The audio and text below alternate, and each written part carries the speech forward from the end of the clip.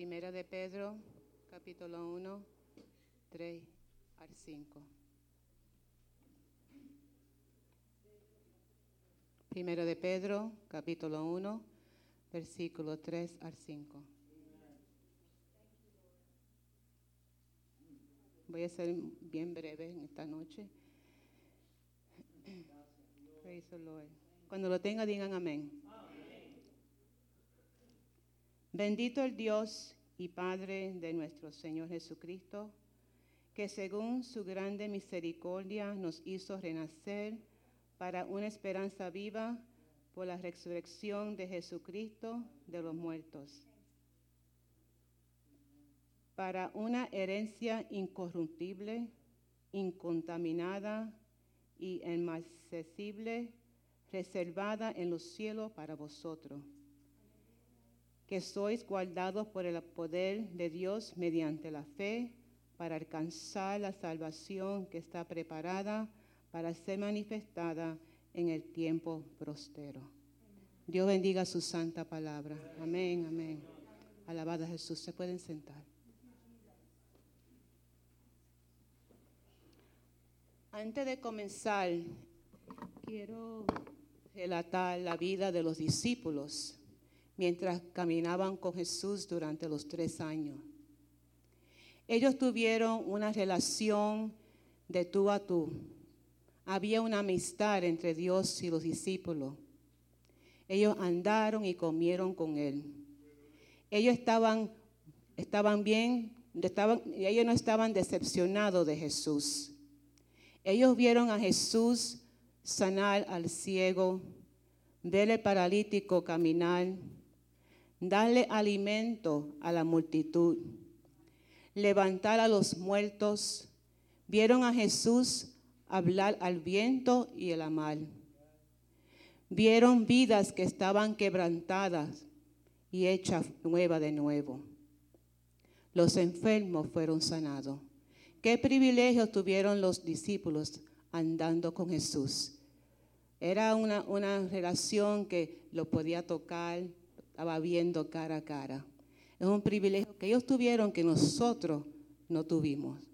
Pero por fe, aunque no lo vemos, creemos que Dios es Dios y existe, alabado Jesús. Ellos estaban entusiasmados en seguir a Jesús, pero de repente hubo un cambio. Vemos a Jesús que fue traicionado por uno de ellos, Judas. Jesús orando solo en Getsemaní, aunque estaban todos los discípulos alrededor de él estaba orando solo. Los soldados vinieron y lo arrestaron. Fue juzgado ante el Sanedrín y Pilato le condenó a muerte. La multitud le gritaba: crucifíquenle, crucifíquenle. Lo llevaron al Gólgota, lo crucificaron y murió. Lo envolvieron en una sábana y lo pusieron en un sepulcro y sellaron el sepulcro con una piedra. Los discípulos estaban en luto y en llanto. Perdieron la esperanza. Su esperanza había sido crucificado. Ellos no habían entendido toda la enseñanza y palabra que él le dijo que esto iba a suceder. Así está el mundo hoy en día. Millones de personas que están sin esperanza. Niños, jóvenes, esposas, esposos, familia, iglesia, comunidad y ciudades. El suicidio ha crecido a 24% desde 1999 hasta 2014. Hay 123 suicidios por día, hermano, por día. En 2015 hubo 44,193 personas que cometieron suicidio. En 2016 hubo 44,965. Hubo 772 muertos adicionales. Un mundo sin esperanza. Y en esta noche le quiero decir que usted puede estar sentado en estos bancos ahora y aquí y sentirse sin esperanza. Desanimado, deprimido, abatido y desesperado. Entra y sale por esas puertas con una sonrisa, pero dentro de tu ser vive sin esperanza. Estamos en luto y en llanto. ¿Qué situación está tú pasando en estos momentos que te sientes sin esperanza? ¿A dónde está tu enfoque? ¿En el problema o en Dios? El mundo en que vivimos no ofrece ninguna seguridad para la esperanza.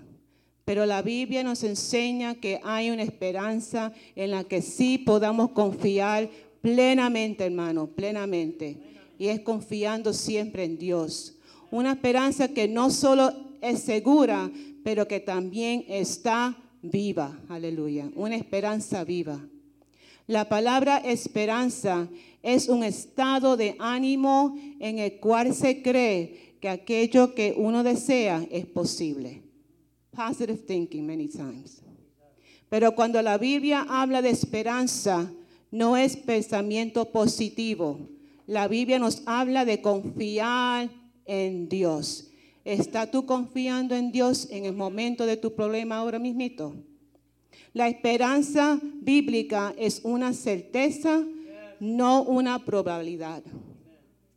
¿Okay? La esperanza bíblica es una certeza, no una probabilidad. La palabra esperanza en la Biblia expresa confianza y seguridad en relación con el futuro, porque se basa en las promesas y la fidelidad de Dios. Él es el Dios de la esperanza. Mi Dios es el Dios de la esperanza. Mi Dios es el Dios de la esperanza. Salmo 62, 5 dice, en Dios solamente reposa mi alma. Qué lindo. Porque de Él viene mi esperanza. Yo puedo confiar en Él. Yo puedo descansar en Él. Él es mi único, Él es mi esperanza. En la porción que leímos en 1 de Pedro 1, de 3 al 5, podemos ver el escritor de este libro, que es el apóstol Pablo. Pedro, apóstol Pedro. El mismo Pedro que dejó su oficio de pescador para seguir a Jesús. El mismo Pedro que fue uno de los primeros discípulos del Señor y llegó a ser uno de los más llegados a Cristo. El mismo Pedro que era bien impulsivo. I love Peter for that. Okay. Francamente actuó como líder de los 12. Él cuestionaba todo lo que hacía Jesús. Él era como la portavoz del grupo. Todos se quedaban calladitos y pensaban, pero no decían lo que querían decir. Pero Pedro, he was at it. Es el mismo Pedro que negó a Jesús. Pedro que estaba en la transfiguración de Jesús. El Pedro que caminó sobre las aguas. Ese es el Pedro. Pedro le escribe esta carta a los cristianos judíos gentiles que estaban en la Asia Menor, llevando las buenas nuevas. Estas personas antes le daban su vida al paganismo, pero se convirtieron, tuvieron una relación con Dios, aceptaron a Jesús como su único Salvador. Y Pedro le decía a ellos que iban a sufrir por llevar el evangelio y pasar por una persecución. Pedro a la misma vez estaba pasando por eso también, pero él quería empoderarlo a ellos y prepararlo lo que iba a venir. Qué lindo cuando tenemos personas que nos ayudan en el camino. Personas que nos empoderan, que nos dice, sigue adelante, no importa lo que está pasando en tu vida, sigue adelante. Esta carta es una carta de fe, de consuelo y optimismo. No se basa en el dolor o en el sufrimiento. No era una carta de, ay bendito, te vas a morir pronto. No, pero fue una palabra de aliento. Sino en la esperanza. Esperanza que nos permite sonreír, que en un día la gloria de Dios será manifestado. Aunque estamos pasando por la prueba y momentos difíciles, it's going to be a better day. Qué bonito es hablar con otros hermanos que te dé la palabra de aliento en tu momento de dolor o sufrir.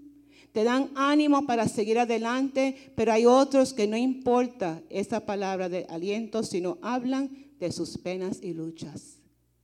Qué malo es que tú confíes en una persona y tú le dices, oran por mí porque estoy pasando por eso. Y te dicen, chica, eso no es nada, yo estoy pasando por esto y lo otro. Pero no es eso que yo quiero oír en ese momento. No quiero oír eso. No quiero oír eso. Un día eres tú y un día soy yo.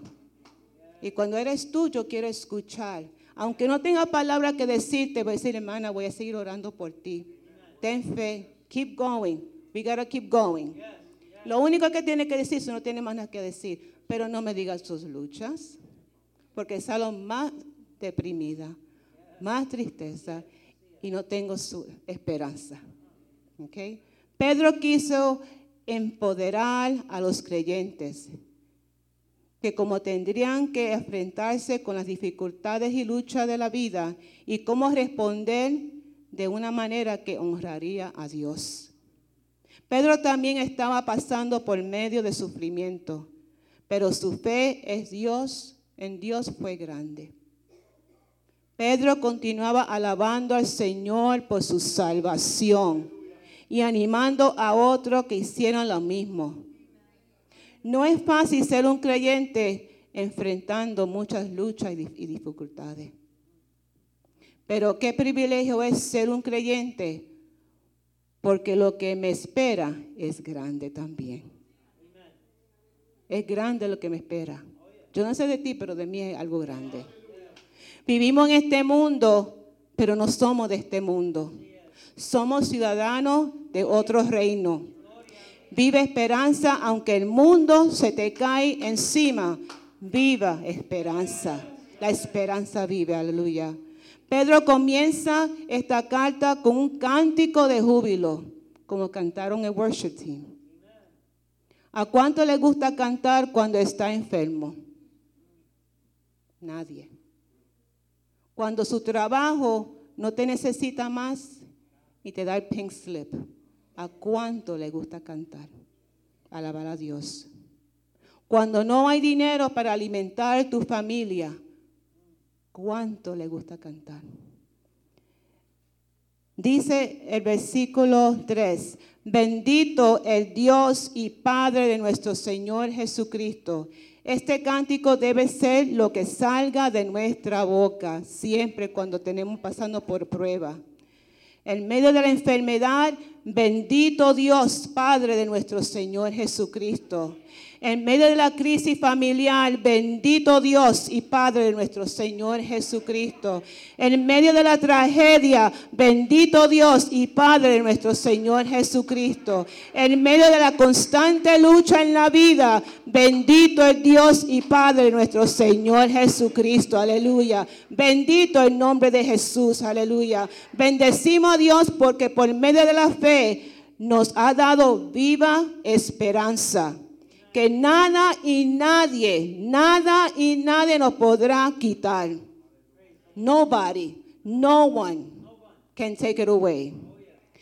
Estos hermanos en Asia Menor salieron del paganismo. Tuvieron un encuentro con Dios. Y Pedro los describe como creyente, escogido de Dios y bendecido. No importa de dónde Dios te sacó, tú eres escogido, tú eres hija de Dios, tú eres un hijo de Dios. Fueron renacidos de nuevo, tenían esperanza viva, tenían una herencia reservada. ¿Tú tienes una herencia reservada, hermano? ¿Tiene una herencia reservada? ¿La tiene? La tiene. Are you sure about that? Are you sure about that? Aleluya. El cristiano, para mantener viva la esperanza, Aún en medio de los sufrimientos, debemos de siempre recordarnos de dónde Dios nos sacó. ¿Y quién tú eres ante Dios? ¿De dónde Dios te sacó? Que es un gran testimonio. Si es de vicio, de droga, maltrato a la mujer, maltrato al esposo, porque eso pasa both ways, ¿ok?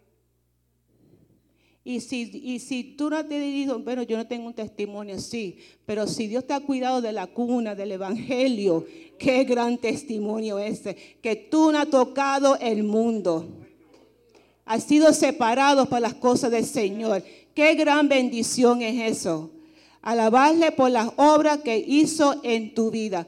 ¿Qué es lo que ha hecho en tu vida? Solo tú sabes lo que Dios ha hecho en tu vida. Y no ha sido nada malo. It's always been good that He's done for you. Algo sucedió en la vida de Pedro. Porque Pedro hizo a turnaround. La resurrección de Jesucristo fue algo que completamente cambió la vida de Pedro. Cuando Jesús murió, Pedro perdió la esperanza. Pedro solo tenía remordimiento y tristeza por haber negado a Jesús. He felt ashamed, alone. I betrayed my best friend, my Jesus. Okay? Pero al tercer día, algo sucedió. Jesús no se quedó muerto, resucitó. Jesús se acordó de Pedro y se le apareció. Isn't that God awesome? Que en tu tristeza, en tu llanto, Dios se aparece en tu vida. Él se aparece en nuestras vidas. Cuando yo estoy en dolor, Él se aparece. No sea como sea, Dios es real. Él se aparece en nuestras vidas en los momentos difíciles. Y Él vio a Pedro. He loved Peter. Even though Peter denied Him, He loved him. He loved him. That's the way He loves you. Because ¿cuántas veces nosotros negamos a Dios? Hablamos mucho de Pedro que negó a Dios. Pero ¿cuántas veces nosotros en nuestro andar en el Señor negamos a Dios? Nuestras acciones, nuestro comportamiento, negamos a Dios. Somos culpables de eso, hermanos. Somos culpables. No nos podemos negar en eso. Somos culpables. Qué lindo es que mi Jesús se acuerda de ti y se acuerda de mí. En el momento de dolor y tristeza, Él está ahí, presto para levantarte y llevarte a otro nivel espiritual. Y eso es lo que hizo con Pedro. Took him to a different level. Cuando Pedro vio al Señor, de nuevo la esperanza fue renovada en su corazón. Su Señor viviente se convirtió en su esperanza viviente. Su Señor viviente se convirtió en su esperanza viviente. No solo a Pedro, pero a todos los discípulos. Todos eran seguidores inconstantes. Un sí o no, y no y sí. Y así son muchas veces nosotros también. Entro o no entro, la pierna aquí, la pierna otro día. Pero eran personas inconstantes. Pero cuando Jesús resucitó, todo eso cambió. Eran discípulo estable. La resurrección de Jesús hizo a los discípulos en ser seguidores de Jesús, dispuestos a morir por la causa del Señor Jesús. That's what resurrection did. Sin la resurrección no hay esperanza verdadera. Sin la resurrección no habría una iglesia cristiana. La resurrección es la evidencia que Jesucristo es el Hijo de Dios. Romanos 1:4 dice que fue declarado Hijo de Dios con poder según el Espíritu de Santidad por la resurrección de entre los muertos. La resurrección representa que tenemos perdón de nuestro pecado. 1 Corintios 15:17 dice, y si Cristo no resucitó, vuestra fe es en Aún estáis en vuestros pecados todavía. Pero gracias a Dios por la resurrección. Thank you, Jesus. Aleluya. La resurrección le dice al mundo que el reino de Dios es gobernado por un soberano viviente. Revelación 1, 17 a 18 dice: cuando le vi, caí como muerto a sus pies. Él puso su diestra sobre mí, diciéndome: no temas, yo soy el primero y el último, y el que vivo y estuve muerto, mas he aquí que vivo por los siglos de los siglos, de los siglos, de los siglos. Amén, amén. Y tengo las llaves de la muerte y de Hades. Aleluya. He lives, Él vive. Hermano, Él vive. Aleluya. La resurrección prueba la victoria final del cristiano sobre todos los enemigos. Primera de Corintios 15, 57 dice: mas gracias sean dadas a Dios que nos da la victoria por medio de nuestro Señor Jesucristo. Fue por medio de la resurrección del Señor que Dios le devolvió a Pedro la esperanza. Y esta esperanza le ayudó a vivir y a servir al Señor en medio de muchas pruebas a lo largo de los años. Esperanza. Esperanza nos ayuda hasta el final. Si tú no tienes esperanza, no tienes ninguna fe tampoco. Y no vas a llegar a ningún sitio. No te vista bacalao porque no vaya a ningún lugar.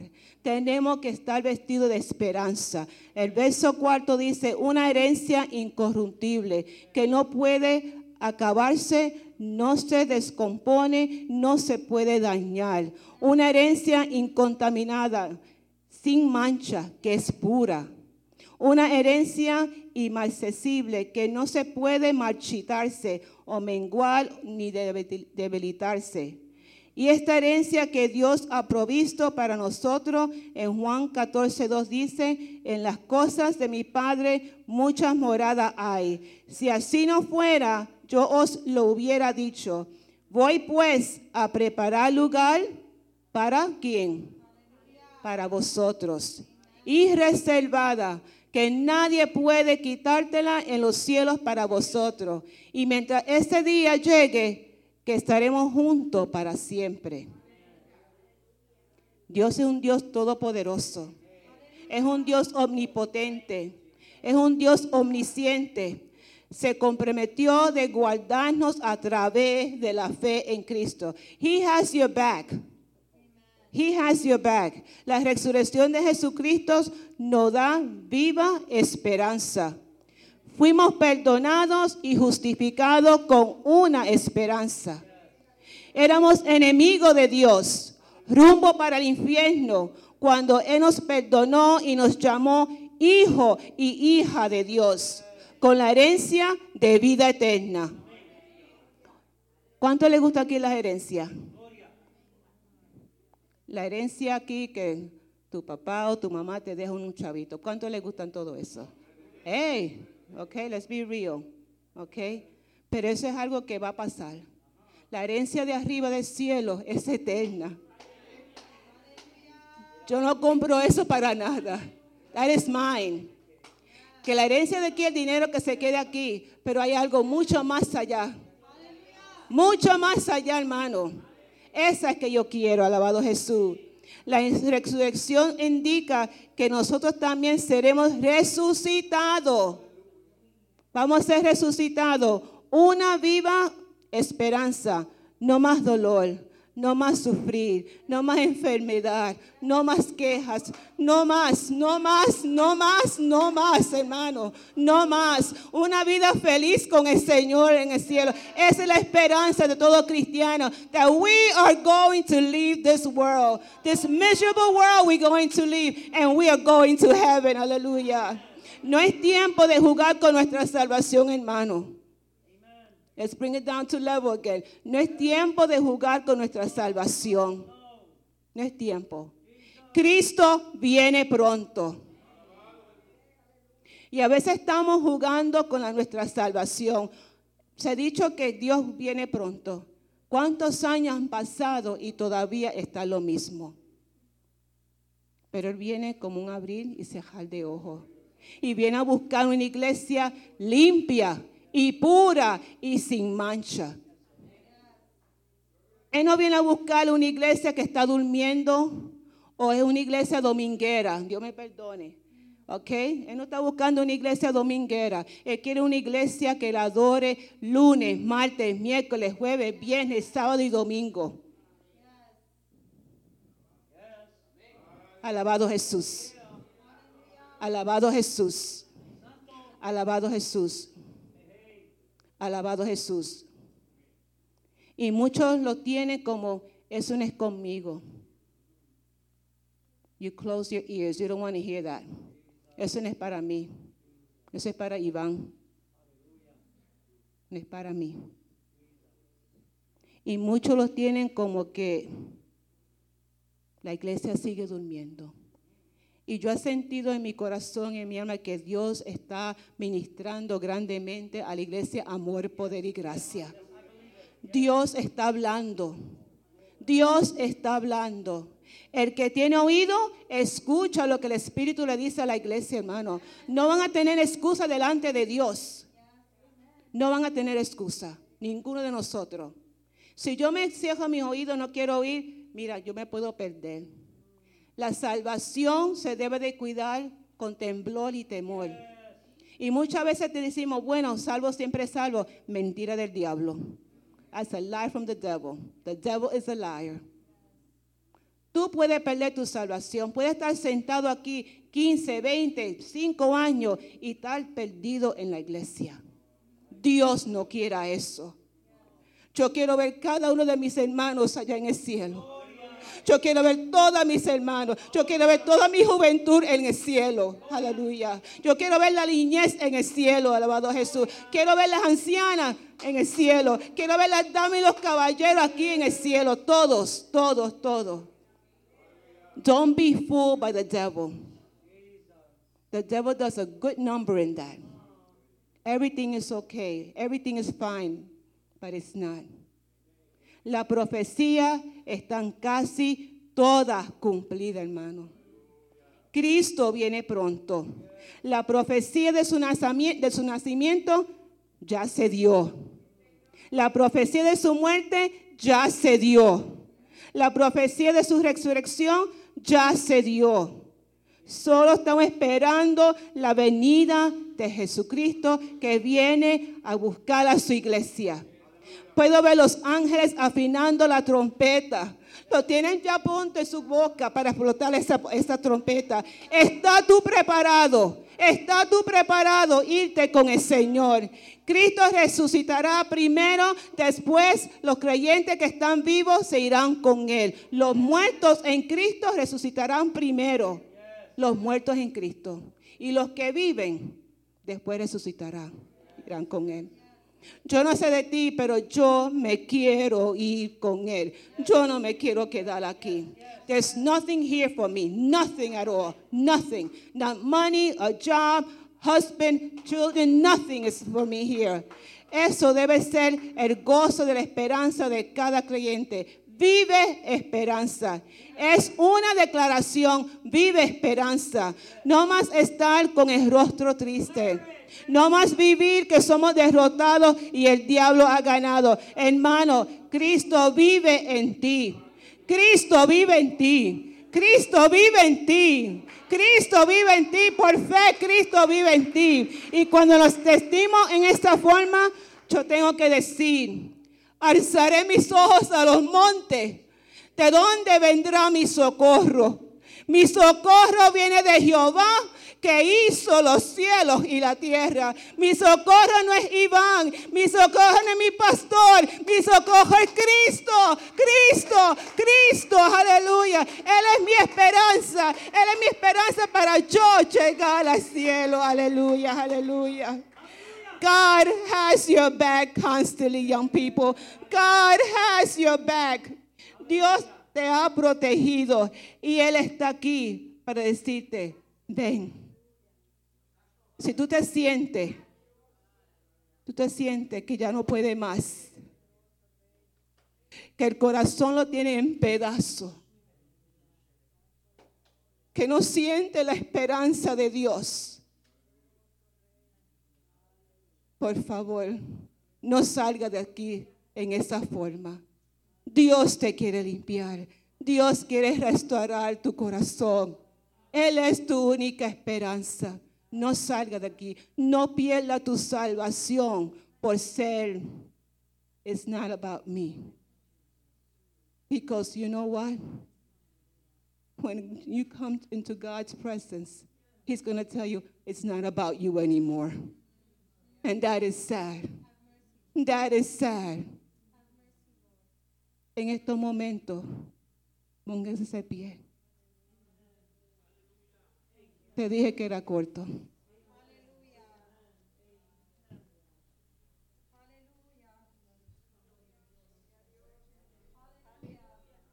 Alabado Jesús. El altar está abierto. The altar is open. Let God do what He has to do in your life. Seamos cristianos reales. Seamos cristianos que dejemos de jugar con el Señor. God is tired of playing around. God does not want you to do that.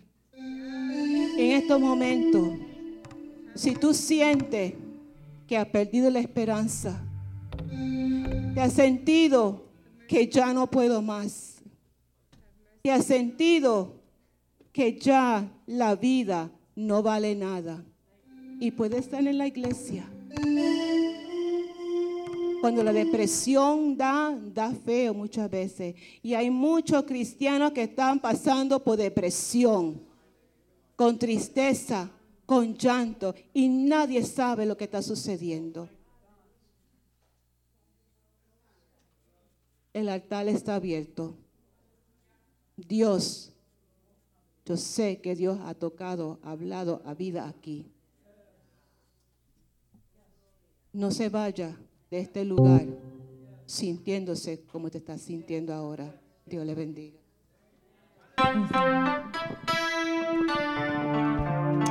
Gracias, Señor.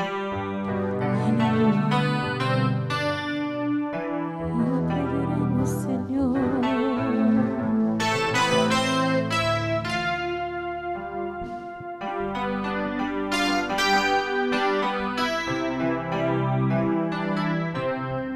Espíritu Santo, te necesito. Manda tu fuego a este lugar. Espíritu Santo, solo sentir tu gloria y majestad.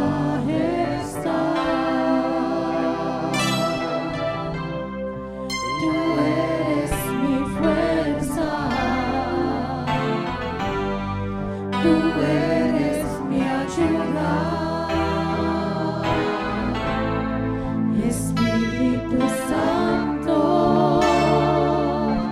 llena este lugar. Tú eres mi fuerza, tú eres mi ayuda. Espíritu Santo, llena este lugar. Espíritu Santo, te necesito. Manda tu fuego a este lugar. Espíritu Santo,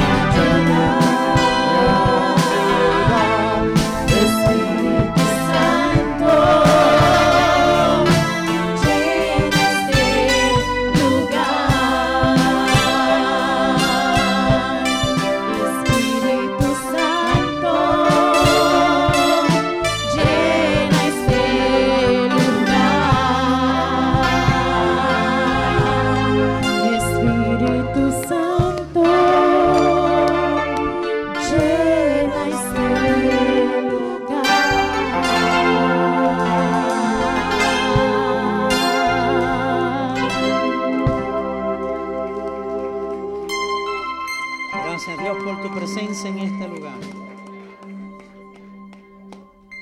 Y gracias le damos al Señor por las obras que Él sabe hacer en nosotros. Bendiga a Dios nuestras vidas.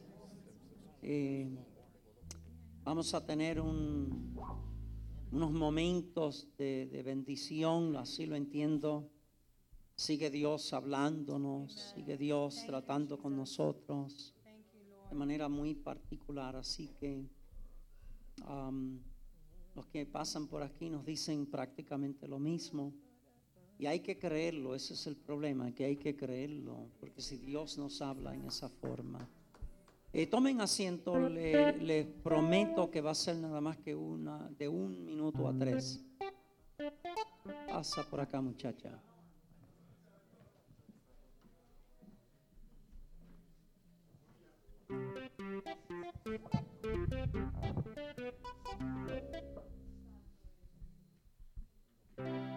Sí.